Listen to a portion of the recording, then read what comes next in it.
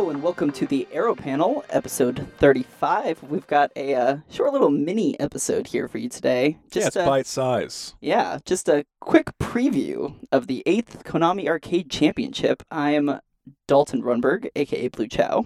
And this is Roger Clark, at Roger Clark on Twitter. So, yeah, we just, with KAC coming up this weekend, we thought we'd get a little short episode here out for you ahead of time so you can learn what to expect coming this weekend for KAC. Yeah, the rules and kind of the presentation for the whole thing are a little confusing, mostly because it's in Japanese, and if you don't speak Japanese and you didn't watch all of their live streams and you can't read their website, then you kind of don't really know what's going on. We may have just done a little bit of research before this episode to figure out exactly what's up. Sent a few DMs. Yeah, just, hey, dude, do you have any idea how these rules work? What's going on? But if you do want to watch, it will be, for those of us in the U.S., it'll be on Saturday, January 26th, starting at 8:45 p.m. Pacific time. It's 11:45 p.m. Eastern time. Yeah, I think that's that's when things start for the tournament in general. I think DDR... DDR is at 1:45 p.m. Right. And yeah, and at 8:45 is for us is because we're DDR behind. Tournament. Right. Time zones. Yeah, and those clocks. Japan's Roger. in the future. It's hard to keep track of. Yeah, it really is. And you'll be able to watch that on Konami's YouTube channel. They'll have a live stream. We'll tweet out a link for it, so you can keep an eye on our Twitter feed for that. But also, they actually have the links up now. Yeah. If you go to they know what they're doing. If you go to the KAC website, find the schedule of games, they have a little link there for the YouTube channel, and that'll take you straight to the live stream. And if you want to watch the other tournaments, of course, you've got other Bimani games that Konami is showcasing here for their tournament. And I think U-Beat is the first tournament on that day. So if you want to start a couple hours earlier, you can watch the U-Beat tournament. But of course, I think the thing that everyone wants to hear about is who's playing in the tournament. Yes. We've got Chris and Jeff, a.k.a. I Am Chris for Life, versus Funga. Or not necessarily versus. Not necessarily versus, but... and Funga. Yeah, Chris for Life and Funga. Representing the United States. And then from West Japan, in the West Japan finals, or semifinals, I guess, was Udai. Before that was the East Japan semifinals. Brosoni took that one. Yeah. He missed out on KAC last year. He did, although he did some commentary. Yeah. Which was pretty cool. It's good to see him back in the scene. And then from South Korea, Fafems, of course, reigning champ, and 513 from the Asia region. So those are the 6 competitors. And you may be thinking to yourself, how are they going to run a bracket tournament with 6 people? And why did they choose 6 people? Yeah. We have an answer for the first question. For the second question, we have no answer. Yeah, so the way that they're going to run it is they're going to randomly assign matchups against each other. So somebody is going to have to play Chris first round, because Chris seeded first overall. So it's just going to be a random drawing. So somebody's getting the short straw there and has to go against Chris first round. But the winner of that will get a bye in the next round, essentially. Yeah, it's if you look at the graph, which you can't because this is an audio podcast, that basically there's a sort of like mini tournament bracket on the left, and then on the right, it's just one match with Chris versus someone. And we don't know who that someone is, and we don't know what the bracket's going to look like at all. Like Dalton just said, it's random, except for the fact that someone's going to face Chris, and then whoever wins that is going to play the final match between the winner of the other side of the bracket. Yeah, so that's going to be, it'll be 2 rounds for that one.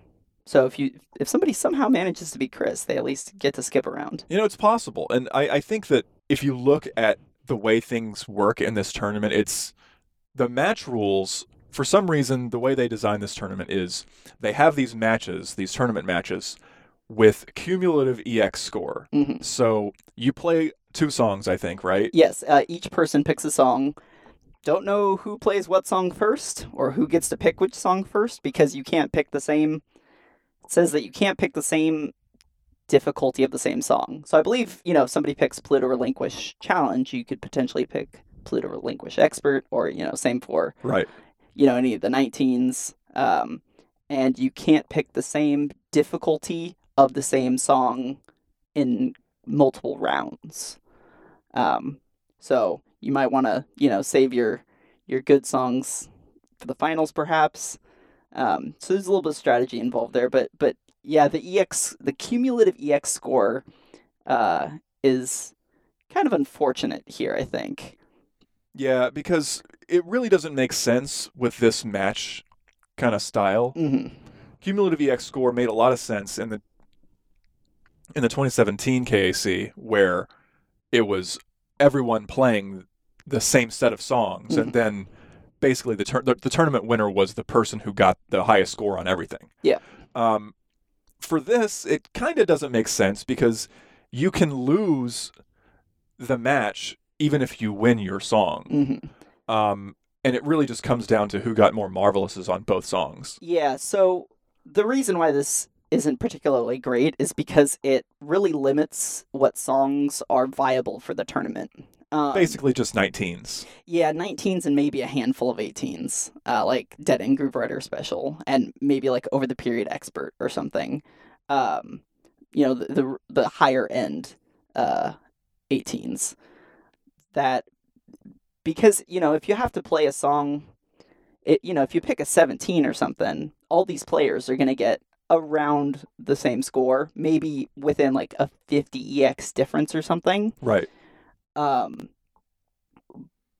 if the other person then picks a 19, like, you're probably going to have a much bigger spread there. Right, because no one can do 19s except for Chris Jeff, FMs, and Brosoni. Yeah, basically.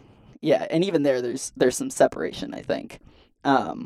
So, yeah, it's kind of disappointing because it really limits this to the very highest of difficulties, which I guess may be kind of the point. Yeah, the point of the tournament is to show off Konami's equipment and their games, and basically say, here's how hard our games get, and here's how much people care about our games. Yeah. Here's how totally crazy people are that they will sit here and grind this video game for 20 years so they can do this. Yeah, as we've mentioned before, KC is held at Konami's booth at the Japanese Arcade Entertainment Expo.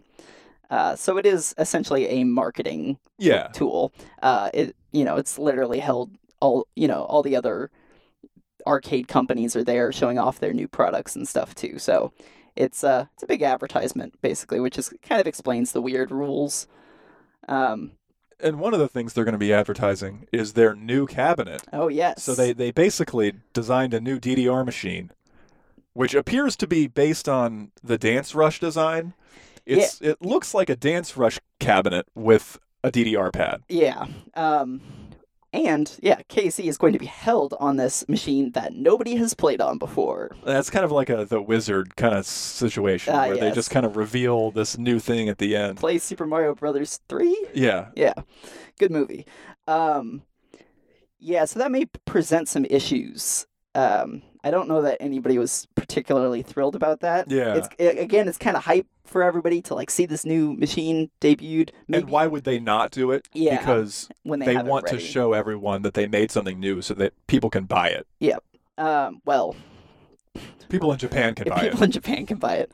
Yeah. So, but the tournament is on Sunday in Japan, so maybe it'll be on display Saturday, and people can kind of test it out then. Yeah, I think that last year they got to test out the machine a little bit, so they'll probably at least get to play on it once. Yeah, it's interesting that even in the rules, there aren't a lot of rules that it specifically lays out, but it does very specifically say that the distance from the body of the cabinet to the pads is 60 centimeters, which is about 2 feet. But also, the new cabinet has a much larger screen than we're used to. Yeah, it has a 55-inch screen, and it's completely vertical. It's not angled. which is going to make a difference. Yeah. You know, I think that there's a lot that the angle of the screen gives us. Like, it kind of makes things seem like it's on hallway in ITG or something. Yeah. And them changing that's going to change the way speed mods work, and especially the size of the screen. If they don't increase the resolution of the game, which they probably won't, if it's still 720p like DDR Ace is right now, it's just going to be the game stretched up to be even bigger, and the speed mods that we were using are going to seem different, you know. So I think that's going to be probably the biggest concern of the players, is that they'll be playing Egoism 440 Challenge on 1.5, and it might look really fast. Yeah, maybe 660. You know, is already pretty fast on the cabs, and if you're playing on unfamiliar equipment, you know, I think especially for somebody like Chris, who's pretty particular about his playing environment. Right. He pretty much only plays on one cab on one side. At one arcade. At one arcade, you know. It might be a challenge for him to adapt, so that may give somebody like Funga a little bit of an edge. Yeah, that's because true. He's more he can adapt to that kind of things, and he doesn't actually read as fast as Chris to begin with. That's true. So, you know, maybe that'll give him an edge. Yeah, it's going to be interesting. Yeah. I mean, maybe all DDR tournaments should be held on brand new cabinets. Just throw a curveball in there, but it'll be exciting to see, and it may even be on potentially a new mix. It looked like kind of in the teaser image, some people photoshopped it a little bit, brightened it, and it looks like it's basically DDR-A 20th anniversary edition, and it's or A20 or something like that. Something along those lines. A 2.0. Yeah, so DDR-A's 2.0. You know, the theme may be different. Maybe they implemented new speed mods. Maybe, you know, who knows? It's possible, or they might not even reveal the new version until after the tournament. Like that's probably the nicest thing. Mm-hmm. The ideal scenario for them, I assume, would be that they would not reveal the new mix until afterward, but would play the current version of the software on the new cabinet. That's true. Yeah, I mean, but who knows? Yeah, you never know. Konami. And it is a marketing thing, right? Yeah. So maybe they will just have them play it on the new gold DDR, and the sync will be all different. Everyone's going to get 1 million grades or something. Who knows? Deal with it. I guess this isn't exactly the first time this has happened. Maybe for DDR, but apparently this happened at World Pump Fest a couple years ago. They debuted a new cabinet there, and they were basically just like, "Hey, here, play on this new thing." Wow. So yeah, it's a good idea for them. It's a questionable idea for the players. Yeah. But and speaking of Pump, new version of Pump just came out in Korea. So Fafems has apparently been playing that quite a bit. The new Pump, also 20th anniversary edition XX. So it seems like DDR and Pump came out around the same time. Yeah.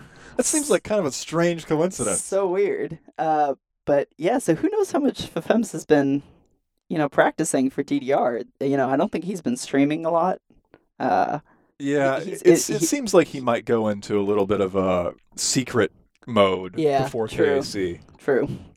Everybody gets kind of... Yeah, they try to hide their scores. Yeah, exactly. Like, they don't want anyone to know what they're doing, even though you can see like high scores everywhere. Could you imagine like you're about to get a world record on something and you're like, no, I don't want people to see, and so you just like miss the last arrow. Oh man, I can't imagine doing that. But I'm not at the level of these guys. Maybe it's not that important to them. But yeah, should be exciting. So I think that the most exciting thing about the gold cab or the new cabinet is that they're still making stuff. Mm-hmm. It's really cool, the fact that they're making a new machine. Hopefully we'll get a bunch of new machines here. Or even, at the very least, Japan's going to get some new machines. Last time I was there, I was like, can't find a DDR machine. It would be nice if there was like twice as many. Of course, that doesn't really help anyone in America, but I think at least round one we'll get some. Yeah. Hopefully Dave & Buster's will. Yeah, we'll just have to see. Or maybe, we'll get some of the old machines from Asia will get shipped over here. Yeah. After arcades there get the new gold ones, we may get the leftovers. Just kind of what happened with the old Extreme cabs. Whatever works. You know, like whatever gets as long as we DDR get more into machines. More locations. Yeah, but I mean, it kind of makes sense for them to switch to the Dance Rush kind of style cabinet. Probably cuts down on production costs if they're going to continue producing Dance Rush machines. They can use the same body for Dance Rush and for DDR. Just slap some different decals on there, essentially. Yeah. And then just swap out the pads, or potentially you can convert old Dance Rush machines if you maybe you can just get new pads. Yeah, I mean, my personal guess is that DDR will outlast Dance Rush. I hope it does. Yeah. So maybe that'll happen. But I think the tournament overall, it's going to be pretty cool to watch. It always is. I'm really hoping that one of our guys wins, because Fefem's got his turn in the spotlight again last year. And I'd like to see Chris or Jeff take it. It would be nice to see Funga win, because he hasn't won yet. Yep, he's got third the past 2 years. But, I mean, some of the scores that he gets are insane. Yeah. And I could see him beating Chris and Fefem. He has a consistency, and like I was saying earlier about, ability to adapt. Right. So those things may very well come into play here. I don't know much about Udai, so I can't comment on that. But Brosoni, I feel like everyone who's involved in this tournament, they know what the strategy is, and it's going to be interesting to see the songs that they pick. Yeah, I mean, it's kind of unfortunate, but I think it really will come down to kind of what some of those matchups are. Yeah, and especially because it's basically random. Like if it's like Brosoni versus Udai, or Brosoni versus 5-on-3, I mean, potentially, like Fefems could get seeded against Chris in the first round. Right. And then they could just have like a crappy draw or something. Yeah. So it'll be interesting. But you still got a couple days to, if you're listening to this right away, you got a couple days to plan your watch party. Maybe try and get some of your, local arcade crew together. Yeah, we're going to have one here. And watch the tournament together, and root on the home team, whoever that may be. Or don't. If you like Fefems better, you can do that. Yeah, that's fair. Or Brosoni. Brosoni's a pretty cool guy. Yeah, he's awesome. Just I love his replies to people on Twitter. It's just always very positive. Yeah, he's I'd be happy for anybody to win. Honestly. Yeah. So, but yeah, so that's it for our quick little KAC preview. Also want to mention that the Genesis 6, so Genesis, the big fighting game major, is happening in Oakland on February 1st, 2nd, I think, and 3rd. Yep. And they're having a DDR Extreme tournament there. So if anyone hasn't heard about this and they're in the area, come show up to that. Yep. That'll be, the DDR tournament will be on February 2nd, and there's going to be a tech tournament and freestyle. And you can still sign up for the DDR tournament, even though you can't sign up for the fighting game tournament still? Yes, you just need a spectator pass, essentially. Right. So it's even cheaper. And then I think it's just like $10 to enter DDR or something. It's not like $60 like it is for Smash and all those other games. Exactly. Stuff. So always good to the idea that DDR has been in so many fighting game tournaments lately. It's just a really good omen for the future, I think. Yep. I think that's all for today. Yeah. We'll be back in just a couple days. Yeah, hopefully that's the plan, with a recap of KAC and potentially talking about some other stuff. Also, another quick shout for Life 4. This has been rolling along. Life 4 DDR ranking system that we talked about last episode. There's like 250 entrants now. Wow, that's crazy. Yeah. There's about 15 people already in Cobalt 3, which is the highest rank available right now. Jeez. I need to get a move on with that. So, if you haven't gotten involved with that yet, check it out. You can also follow Ben Madsen, who's running that at Ben Madsen Gaming on Twitter. And there's a Facebook page for it and a Discord. And we have a Facebook page and a Twitter and a Discord at SF Evolved. Yeah, just subscribe to as many possible Twitter accounts and everything as you can. Just make your whole timeline DDR.